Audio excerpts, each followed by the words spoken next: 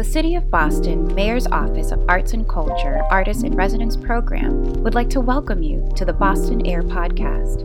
In the fourth episode, we will hear live and written testimonials at the Trans and Non-Binary Town Hall, hosted and organized by Air artist Golden and Feminine Empowerment Movement Slam founding director Zenaida Peterson.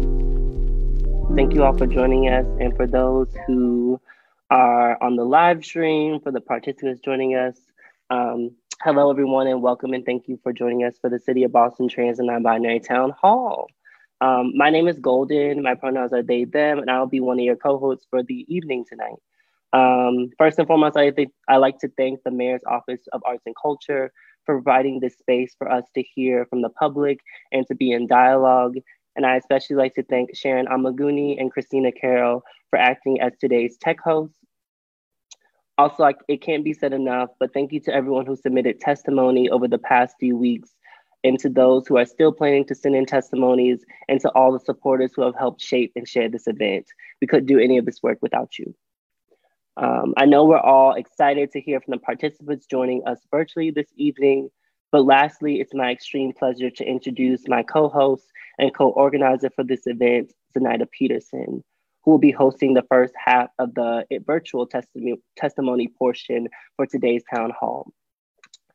For those of you who do not know, Zenaida Peterson, author of Breakfast for Dinner and Other Blasphemous Things, published by Pizza Pie Press, is a mystic, an organizer, a houseplant gardener, and a Black non-binary poet from the South, currently thriving in Boston, Massachusetts.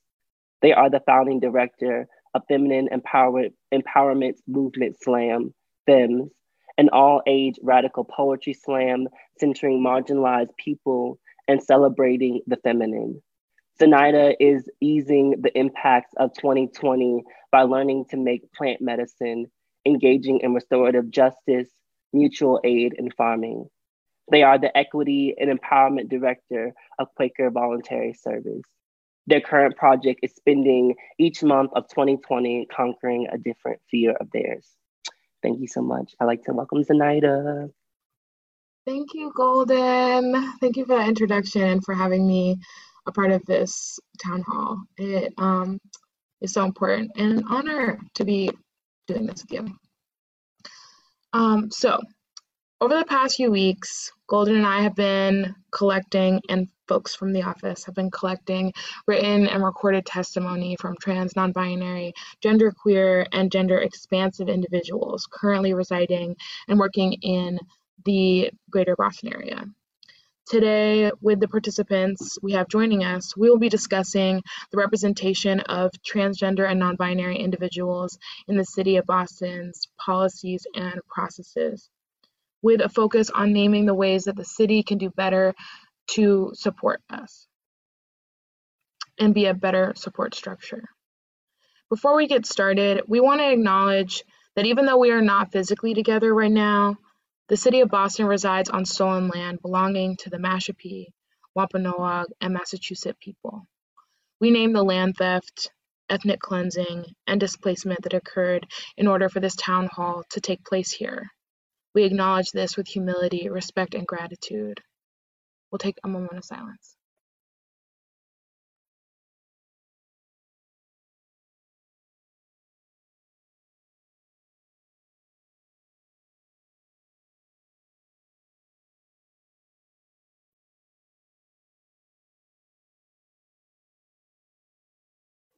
Thank you.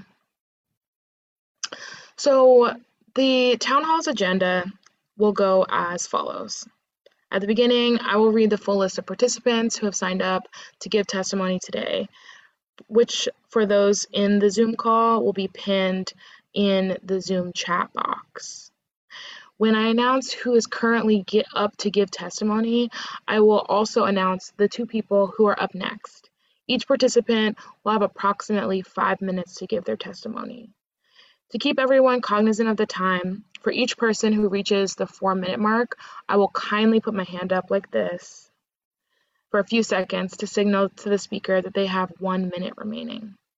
We understand that 5 minutes is not much time, so we will give a 30-second grace period once the 5-minute mark is reached.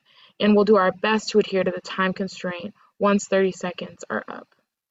Please note that this town hall will be recorded for public record and later uploaded to the Mayor's Office of Arts and Culture, the Mayor's Office Arts and Culture's YouTube page. So any and all testimony provided today will be noted as such. To make sure this is a respectful and open environment, please refrain from any cursing, pejorative, violent, or ableist language. Does that sound good to everyone? Participants, again, if you have any technical issues or need any assistance during today's town hall, please feel free to private message either one of our tech hosts. They will do their best to assist you. Anyone have any questions before we get started?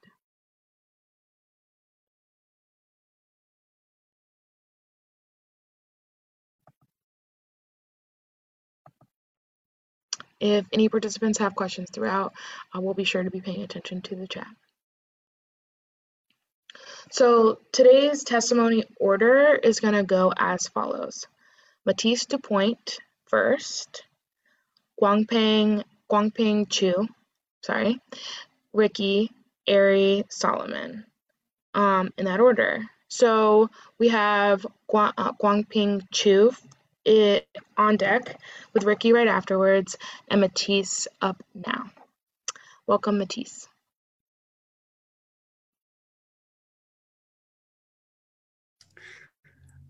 Hi there.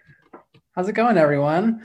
My name is Matisse Dupont. You can call me Maddie, though. I use they, them pronouns, and I'll start with a quick introduction about who I am and what I'm up to here in Boston. I recently graduated from Simmons University with a master's in gender and cultural studies. And I am a multimedia artist and event producer here, focusing on digital drag and burlesque and music cabaret called Night Flowers. So that one's like, you want to take a look, keep an eye out for that one. I'm also here representing two organizations, just because that's who I work for, and they're both really cute. I want to plug them. First is the Transgender Emergency Fund, who is one of the only groups in Massachusetts who are doing really major work for trans people, and as far as providing assistance and to who are in need, financial assistance, services, goods, produce, food. They're amazing. So if you don't know Transgender Emergency Fund, check them out. They're incredible. I love them. Another one is Hourglass Boston, which is a new business that is an artist collective founded by a group of 6 of us, half of whom are non-binary. So definitely relevant. And so we do things like we make clothing, we have a print magazine that's in the works. We do a lot of also creative consulting with real estate to help these innovation centers make room for artists too. So we do a lot of that sort of stuff and event production, that type of stuff. So a lot of overlap between like the different innovation industries, real estate, and creative practices. So I have a couple of ideas for how we can make sure Boston is, and the greater Boston area is really, really inclusive for trans and non-binary people, and not only inclusive, but is like safe and helps us thrive and be happy and supported and healthy. And like, I want to be more than just included. I want to be like made center. I want center stage. I want spotlight. I'm a performer and I love the spotlight. So I want trans people to be center stage in Boston whenever possible in the art scene. Anyways, so I have some ideas on how that could happen. One thing is, I think that we could produce some sort of incentive, financial or otherwise, for art institutions and performance venues to be booking and hiring trans and non-binary people. So the other year, I worked for the Museum of Fine Arts on the Gender Bending Fashion exhibition, which was a pretty cool event. And I just want to see, I don't want that to be like this once in a lifetime thing that happens in Boston. I want large arts institutions to be funding things that center around queer people as often as possible. And specifically, I want art institutions to do better about funding queer people of color, queer and trans people of color as often as possible as well. So I want big stuff like that. You know, I want there to be incentives for large institutions and large performance venues to be bringing things in that are centering trans and non-binary people. So that's my first one. I would love if we could introduce more grants and public funding for individual artists. I know some exist, but I would love more, more money to trans people, you know? And along that line, I also think, aside from just like funding individual artists, I think we should also start thinking about funding and finding ways to financially support businesses that are creatively centered businesses run by trans and non-binary people.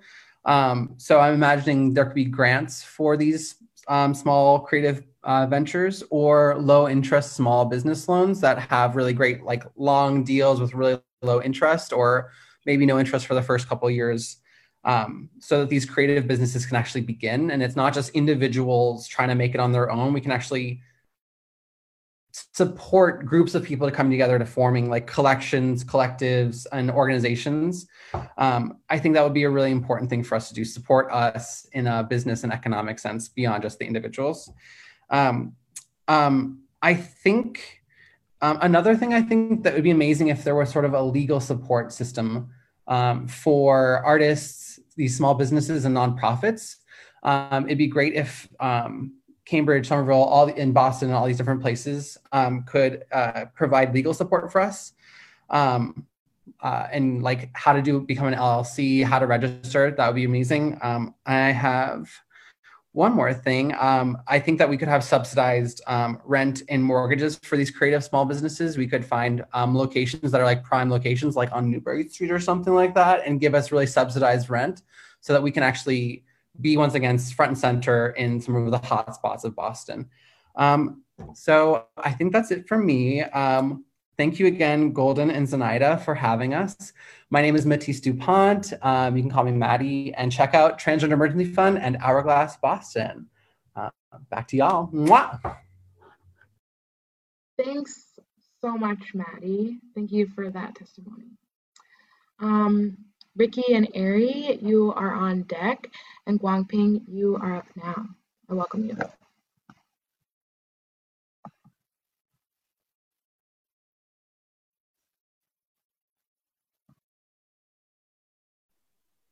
Hello, everyone. First, I just want to say thank you so much to Zenaida, to Golden for all the work to organize this and put this together. And thank you, to everyone, all the trans folks who are offering testimony today. And I thank you, Maddie, for bringing up the idea that this is about much more than inclusion. Oh, and I forgot to introduce myself. So I'm Guangping. I use they, them pronouns. I am an educator. I'm a teacher in Boston Public Schools. I teach in a K-8 school in the North End. And I think, you know, when I think about the ways that the city of Boston can better support trans and non-binary people, it's not just about inclusion, it's about dismantling the gender binary. And so much of the gender binary is, you know, entrenched in, you know, not just our hearts and our minds, but like architecture and physical things too. And so I think about the school building that, you know, when we are in person physically, the gender segregated bathrooms, and how the current policy in Boston Public Schools is that students can self-identify their gender, use the bathroom according to their gender identity, but if the two options are the boys' bathroom and the girls' bathroom, then that's not working out for our non-binary kids. And it's not working out for me as a non-binary educator either, when the options are binary. I think we, you know, also have a long way to go in terms of, you know, there is legal policy in place that, for example, like I talked about, in Boston Public Schools, if a student asks to be referred to using certain pronouns or a name that's different from their legal name, then teachers and administrators at the school are required to respect that and to honor that. But I don't know how many kids know that, right? How many kids are asked what their pronouns are in schools? How many meetings have I been in when I'm not the only person introducing myself with my pronouns? Pretty few. And so I think there's a lot to do in terms of, at a citywide level, trainings around, awareness about introducing ourselves with our pronouns, and the ways that the gender binary influences our daily lives. Yeah, I also think that specifically with regard to school policies, there are a lot of, or there are some publications that I've read about, like what rights transgender and non-binary students have, but not so many about the rights of educators in the workplace. And so I'm kind of at a loss right now with, like who can I connect to about this, and who is doing this work to make sure that as educators we can model what it means to be our full selves, our gender expansive selves, so that kids can feel comfortable doing that as well. And I guess like one more thing about the gender binary is I think kids are also allowed to choose based on their gender identity what sports team they'd like to play on. Again, lots of sports don't have to be segregated by gender identity, and I think we could do a lot to make our public athletic and recreation spaces reflect that as well. So thank you, everyone. Thank you so much, Guangping. Appreciate your testimony. I'm not sure if Ari has joined the call, so Ricky, you might be our next and last verbal testimony, and later on in the program, Golden will be reading testimonies that folks wrote in earlier, and you all that are watching on the live stream still have opportunity to submit testimonies. So if you're inspired, please do. Now I'd like to welcome up Ricky.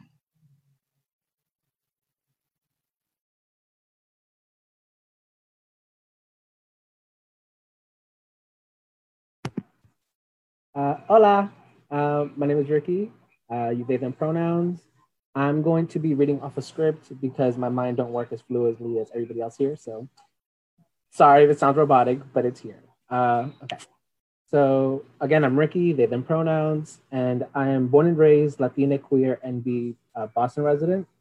My concern over access comes in the form of leadership opportunities.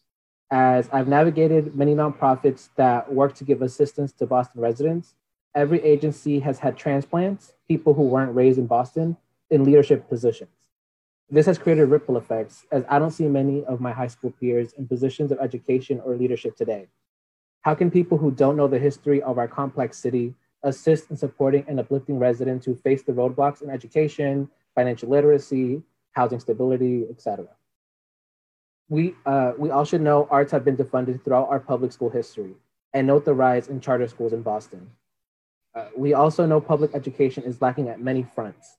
I hope the city starts to turn around and reflect on the many voices that have been crying out for help for so long. Listen to those who have lived through the current system that has allowed for complacency and create change. We must resist what Boston Pride has done to Black and Brown liberation, which is ignore and threaten. That's all I have to say. My experiences come in working in little nonprofits here, being blocked and muted everywhere by them because they're not ready to have the conversations about what it means to have Black and Brown, trans, NB people on board. I have been made to seem like I'm marginalized and feeling attacked. I've had people tell me that I am a threat to them and that they don't feel safe around me because I call them out on their microaggressions and racism. but I keep resisting, and I show up to things like this when I have the opportunity to speak. So thank you all for having this space for the conversations to be had, and I'll be checking it to see where it goes. Thank you so much. Thank you, Ricky. And thank you all for being here for the verbal testimony. It's very powerful. Now that we are halfway, at the halfway point of our testimonial portion of the event, I would like to call Golden back, hi Golden, to host the second half. For those of you who do not know, Golden is a Black, gender nonconforming, trans femme photographer and poet raised in Hampton, Virginia, currently residing in Boston, Mass. Golden is a recipient of a Pink Door Fellowship from 2017 and 2019, and Isabella Stewart Gardner Museum Luminaries Fellowship in 2019, of the Frontier Award for New Poets from 2019, and a Pushcart nomination from Wildness in 2019. Their work has been featured on and at the Shade Journal, The Offing, The Wildness, Button Poetry, BuzzFeed, ID, Interview Magazine, and elsewhere. Golden holds a BFA in poetry and photography from New York University and is currently a City of Boston artist in residence. Thank you so much, Golden. Thank you so much, Zenaida, for leading the beginning half of our testimony portion and for doing such an amazing job hosting. And thank you to everyone who signed up to give in-person testimony virtually today. I know it's the end of the workday and also very busy, and so much has been going on politically. So we do really appreciate you all for joining us. I'm going to take some time to read a few of the written testimonies that we have received. And so I'm just going to go through that. The first written testimony is from Megan Chiampa, and their pronouns are they, them. This is from Megan. I would like to see less funding for BPD, Boston Public Police Department, and more into funding for mental health access and support. The mental health care system and is, at best, the bare minimum, which is pathetic for a state who boasts the world's greatest healthcare providers. I would like to see a more LGBTQ inclusion plan for mental health in Boston and Massachusetts, as we often need detailed care around our mental health needs.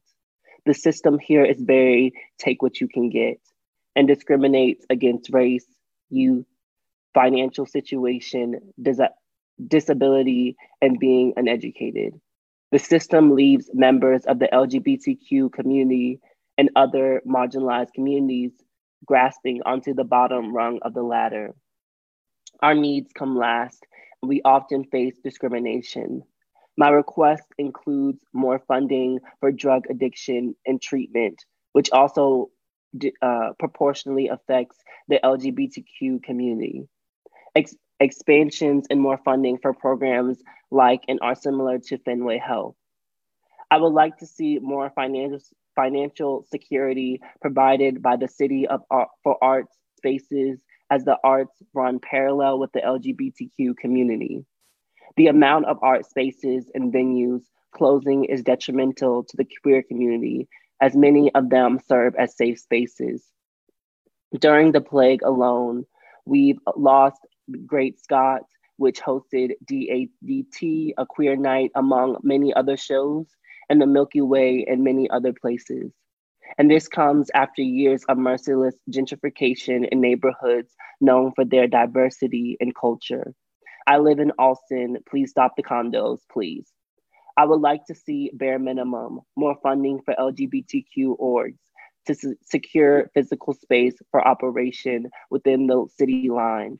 I would like to see ultimately funding and support for local LGBTQ orgs to become full or partial owners of property within city lines to secure permanent space. Art is crucial to mental health. I'm not even going to argue this. I know you know. That was from Megan again. And I'm going to continue on. And I'm going to read this testimony is from Charlene Zhu. Being a first generation Chinese American, food is a vital way for me to stay connected to my ma and my cultures. Being a bilingual, non-binary person, I found art and growing food as a language barrier across many identities. I have found many farms and growing spaces are led and owned by cis white folk and often transphobic and intolerant of growth. As this nation continues to grow and celebrate more identities, there's also those who can't let go of the power and comfort they are given. This land needs to be re-honored by the indigenous folks whose ancestors nurtured before colonizers stole it, and to African American families who grew this nation as we know it now. I feel that it is vital to stop white folk to continue to own land and for that land to be given to QT BIPOC stewards to achieve freedom, grow food, and nurture our future generations. Only then we begin to heal and deal with our diaspora. White cis owned land and leadership isn't even going to create a space where we can thrive. And again, that was from Charlene Zhu. And this last written testimony is from an anonymous person. I'm sharing testimony today to express my concern about discrimination on the basis of being transgender happening in healthcare and human service settings in the greater Boston area. Last month, I was instructed by my medical providers to get COVID tested. I provided my name, date of birth, photo ID, confirmed the test tube labels, the same as all other patients, and yet was sexually harassed on the basis of gender identity.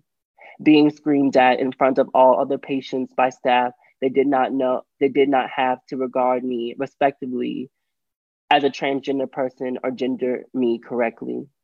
They then called the police stating I was slowing down the test center for asking politely to be gendered correctly.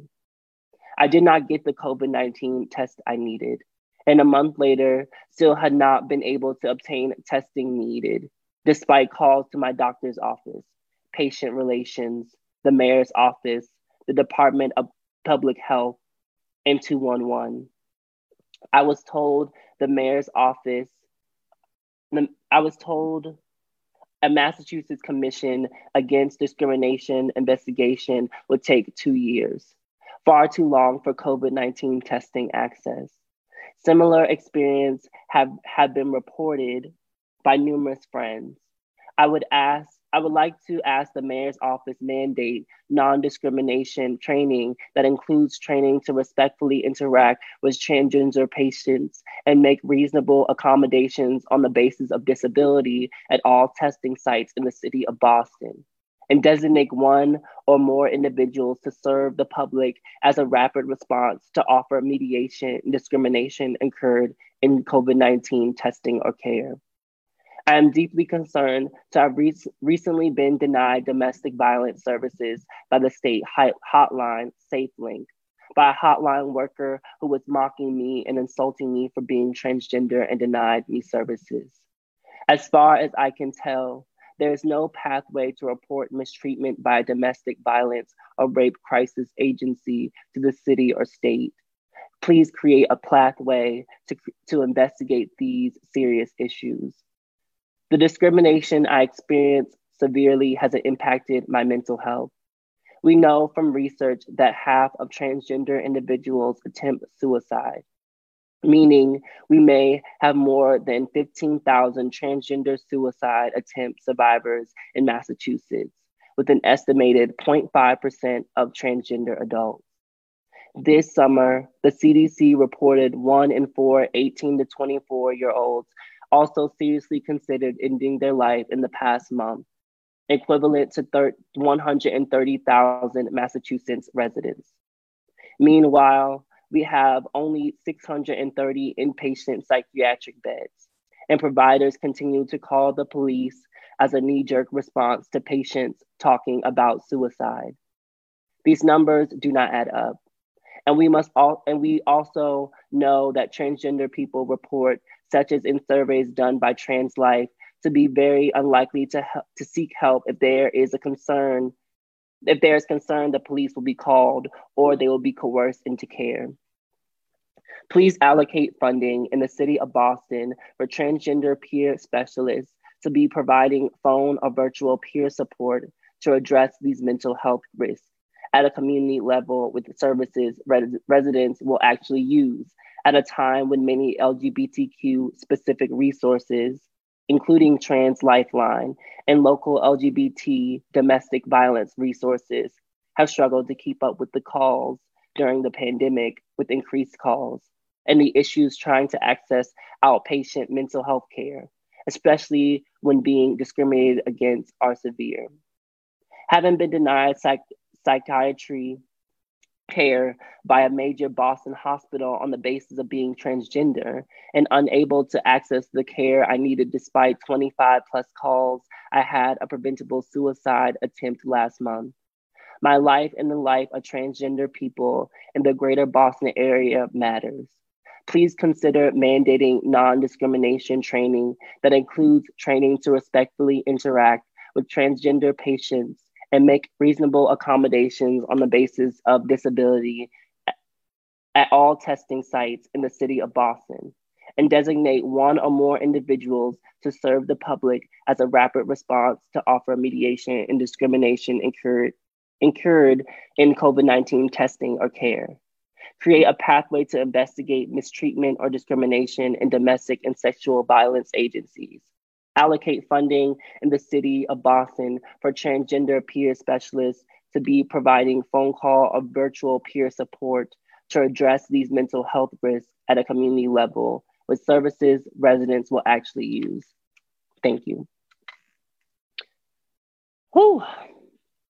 That was so much, and thank you so much for that.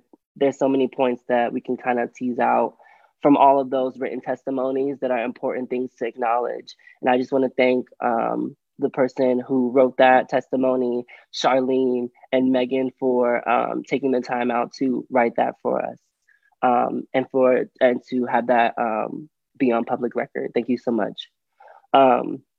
I'd like to just give a signal to the tech host to see if we can do gallery view, because I'm going to invite Zenaida to give their testimony.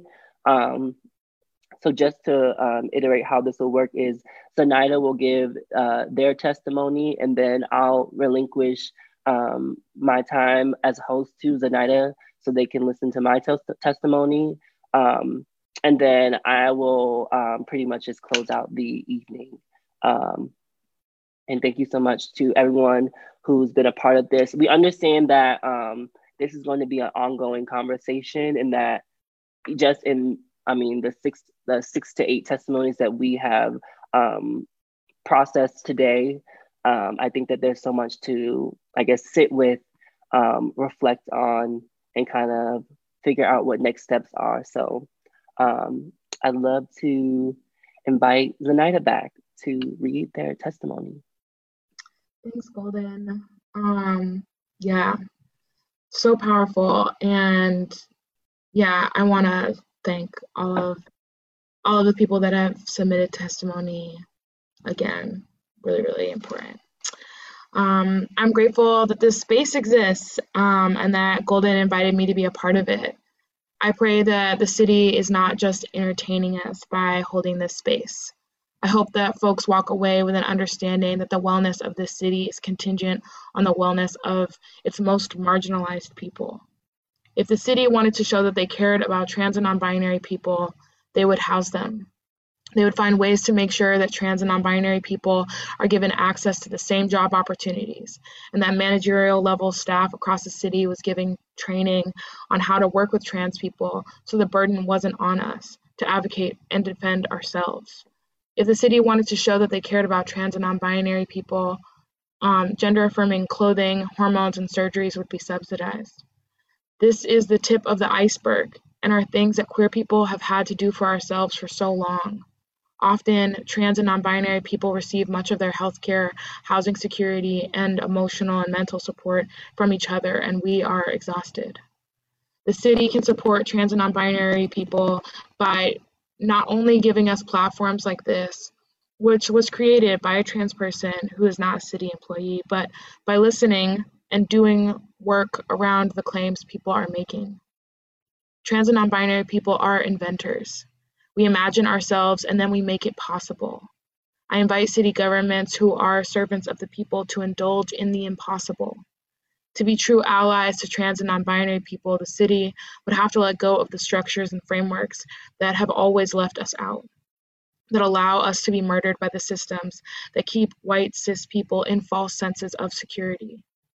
Liberation is abundant and vast, and it has to be a creative project that happens with trans and non-binary people, with BIPOC trans women at the center. The city will have to let go of its obsession with bureaucracy, order, and money if it wants to truly care for all of us. To understand the level of liberation we could achieve, you have to dream, and you have to prioritize us.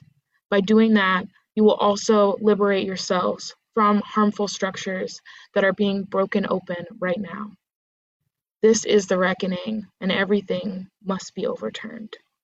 I hope that these testimonies become seeds that grow. I believe that they will, with or without city government. And I'll pass it back over to you, Golden. Thank you so much. Thank you for that, Zenaida. I really appreciate that. And I'll go ahead. I'm gonna actually drink some water real quick. I just want to say first and foremost, thank you for everyone who's been watching on the live stream, everyone who's like shared and submitted, and all the people who are going to watch afterwards the recording. I thank you all so much. I couldn't do this without you, and I'm just really blessed that this could happen. So I realized right as soon as it switched that I didn't drink water, and I was like, it is important to drink water. So hydration is key. I'm just gonna go ahead and read what I wrote. So I first would like to thank everyone who has provided virtual testimony before me today, the individuals who have submitted written testimony prior to today's town hall, and those who are planning to engage in submitting testimony over the next few weeks. I'd also like to acknowledge that we are in unprecedented times with an ever-changing health and cultural pandemic, an ever-changing socioeconomic and political ecosystem, which has caused individuals to be unsafe, go unheard, and further be unacknowledged. To the trans and non-binary individuals watching and witnessing, I understand that trust is difficult to give and hold right now. So I'm grateful for you trusting me and Zenaida to lead this space. Though this town hall is aimed to be a safer space, I know any conversation involving those who are being marginalized and are often facing discrimination within any municipality can be viewed as an unsafe space.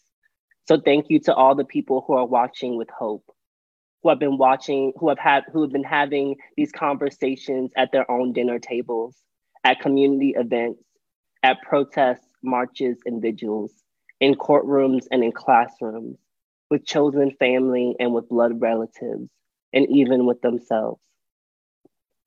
I think it's important for me to name that this trans and non-binary town hall was not something that I intended to do when I first applied to be a City of Boston artist in residence. My application was to complete a photo documentary project to represent, reflect, and showcase the many trans and non-binary workers and entrepreneurs across the City of Boston in partnership with the Mayor's Office for Women's Advancement. Many of these individuals that I had placed on my list to be included in this project prior to my residency were folks who shared community with me, colleagues, or individuals who I looked up to and respected.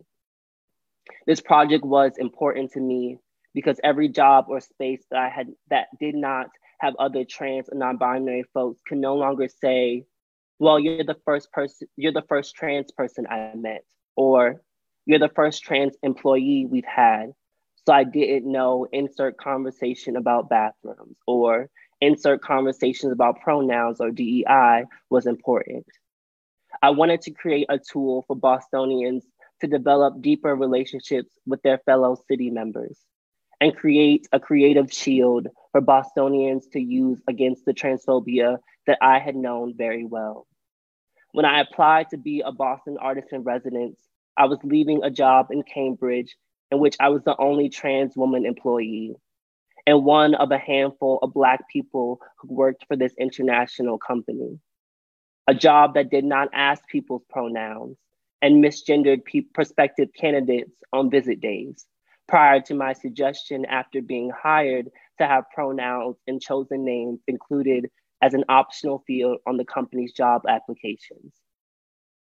When I began to do work this summer around the 2020 census and working closely with the Office for Women's Advancement, I must be candid with you and state that I did not realize how much of these same barriers, these same systems of lacking trans and non-binary leadership, voices, and attention would carry over to this current position. In my 2020 census research, I began asking questions like, why are there not more options for sex under the 6th question on the 2020 census? Or if the state uses these metrics to determine funding, how are they including trans and non-binary people's needs in these metrics? No one had answers. I honestly don't think many people ever stopped to question the discrimination that was taking place in such an important process that provides aid across the nation.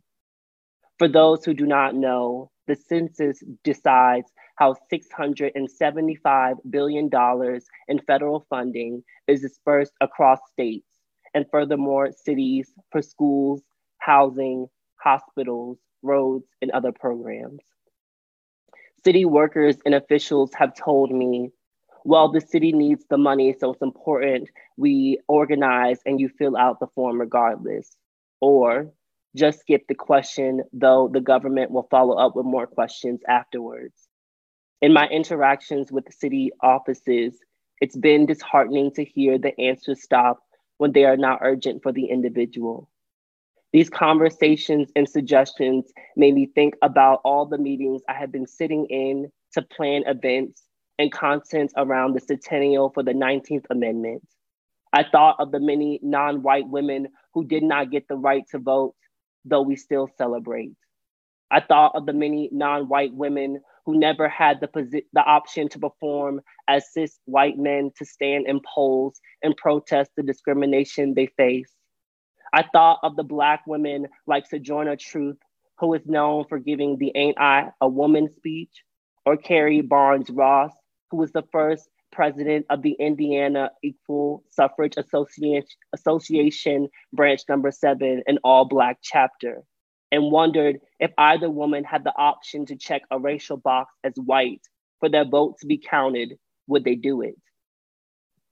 In the 2020 Netflix documentary Disclosure, which takes a deep dive into the ways in which Hollywood has depicted transgender individuals in film, there's a statistic cited from a GLAAD study stating that 80% of Americans do not know a transgender person. I want to take this time today to debunk this myth for the city of Boston and for those watching. You met a trans person this morning while ordering your morning breakfast sandwich and coffee at Dunkin', or know a trans person working at your local bakery, coffee shop, or diner. You met a trans person while pumping your gas on your way to work today, and you met a trans person on the MBTA on your way back home. You know a trans person who works in your office, your school, your national government. If it is not understood, I feel like it is important to state that the city government is made up of people who make up a system that affects City of Boston's culture and budgets involving women's rights, immigrant rights, Boston public schools, housing, transportation, and neighborhood development, to say a few. Some of these people will hear me say this and not think that these are trans issues. This city government made up of people who have power, that make up a system that determines if trans people are treated equally as cisgender people across city systems and local businesses, if monuments on stolen land are kept up or taken down, if sex workers are included in conversations of sex buying and the prevention of sex trafficking, if murals in Roxbury or Dorchester are funded or torn down without community conversation overnight, if police departments are giving numerous times more funding than cultural departments, if trans women are allowed the same advancements as cis women, and or if their voices are to be included in city policies. Being transgender is not a club. It's not an organization. It's not a government or a cult. Trans people are human beings, people who have families just like you, people who have children facing school under a global pandemic like you, people who have mothers and siblings and cousins who pay rent and rely on SNAP benefits like you, people who have fathers and grandchildren and uncles who speak Spanish at the local grocery store, who send money back to family in other countries after paying the electricity bill, who are Muslim and first-generation American like you, people who are human beings like you. This discussion today is not just about trans and non-binary people in the city of Boston. It's about how to make sure everyone's right to live supported and uplifted is the same. This is urgent for me as a Boston artist in residence, as a person who lives in Rosendale, as an organizer who works in Roxbury and Jamaica Plain, as a human being. Thank you. I'm just going to close us out. Thank you to who all is watching and who is viewing this. I'm gonna break off script real quick and say like just how much this project was really started back in July, and it kind of started after me just making a Twitter and Instagram post being like, is this something that people would be interested in doing? And I think it came out of a reality that there were not many stories, representations, and knowledge of what was going on in my community, a community I know very well that is supported in the arts here in Boston. And I think this was just like something kind of like spitballing to, I guess, kind of the sky, and it manifested in this way. And I knew that regardless if it touched one person, that this work was important, because I think that is what it means to serve and what it means to lend power to people, and to make sure that even if it's 10 people, even if it's 50, 100, thousands, we know that this town hall served a purpose for at least one person, and that is important. So I just want to say, just 1 second. No. Oh, thank you so much.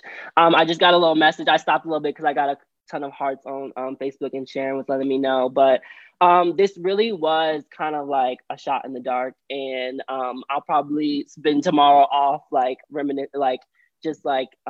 meditating on how much this was. But this wasn't easy. It took a lot of meetings, a lot of time, a lot of people. I want to thank. I just have to say again, I want to thank Sharon Amaguni, Karen Goodfellow, Christina Carroll. They have been on my co-organizing team since July, since the beginning of my residency, and they've been providing me a lot of support to do events like this, to be able to uplift narratives like this. Shout out again to the people who made time today to come out and speak. I don't know, I feel like I just have like so many thank yous and so much gratitude for this space. And I think we're gonna close at 5. So I don't know if anyone, Zenaida, do you have anything for the folks watching on the live, for the people in the chat? I'm just so energized. I'm just so energized by this, and I'm just so grateful to you, Golden, for creating this space and for being a pioneer and for every day doing your work in the city with your people in mind. Like what you're saying about what it means to serve the community is like so important. And yeah, I'm so grateful. And to have this space where our voices are being heard and recorded is just like, it's different. It's different. It's not the same as telling our stories at vigils or at TDOR, Transgender Day of Awareness or of Remembrance. And I'm grateful for this. And I just love trans and non-binary people so much. And so I'm just like, gushing and hoping for change. Yeah. Thank you, Golden. Of course. I just want to double check with the chat. Are we bringing, let me see. I'm trying to confirm with everyone that we got everything. Everything is, I think we're going to close now. I think that unless anyone has anything to add. Thank you so much, Ricky. Thank you so much, Matisse. Thank you so much, Kwam Ping.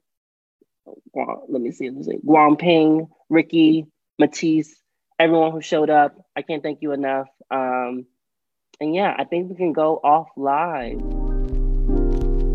For more information about the Boston Artist in Residence program, please visit www.boston.gov.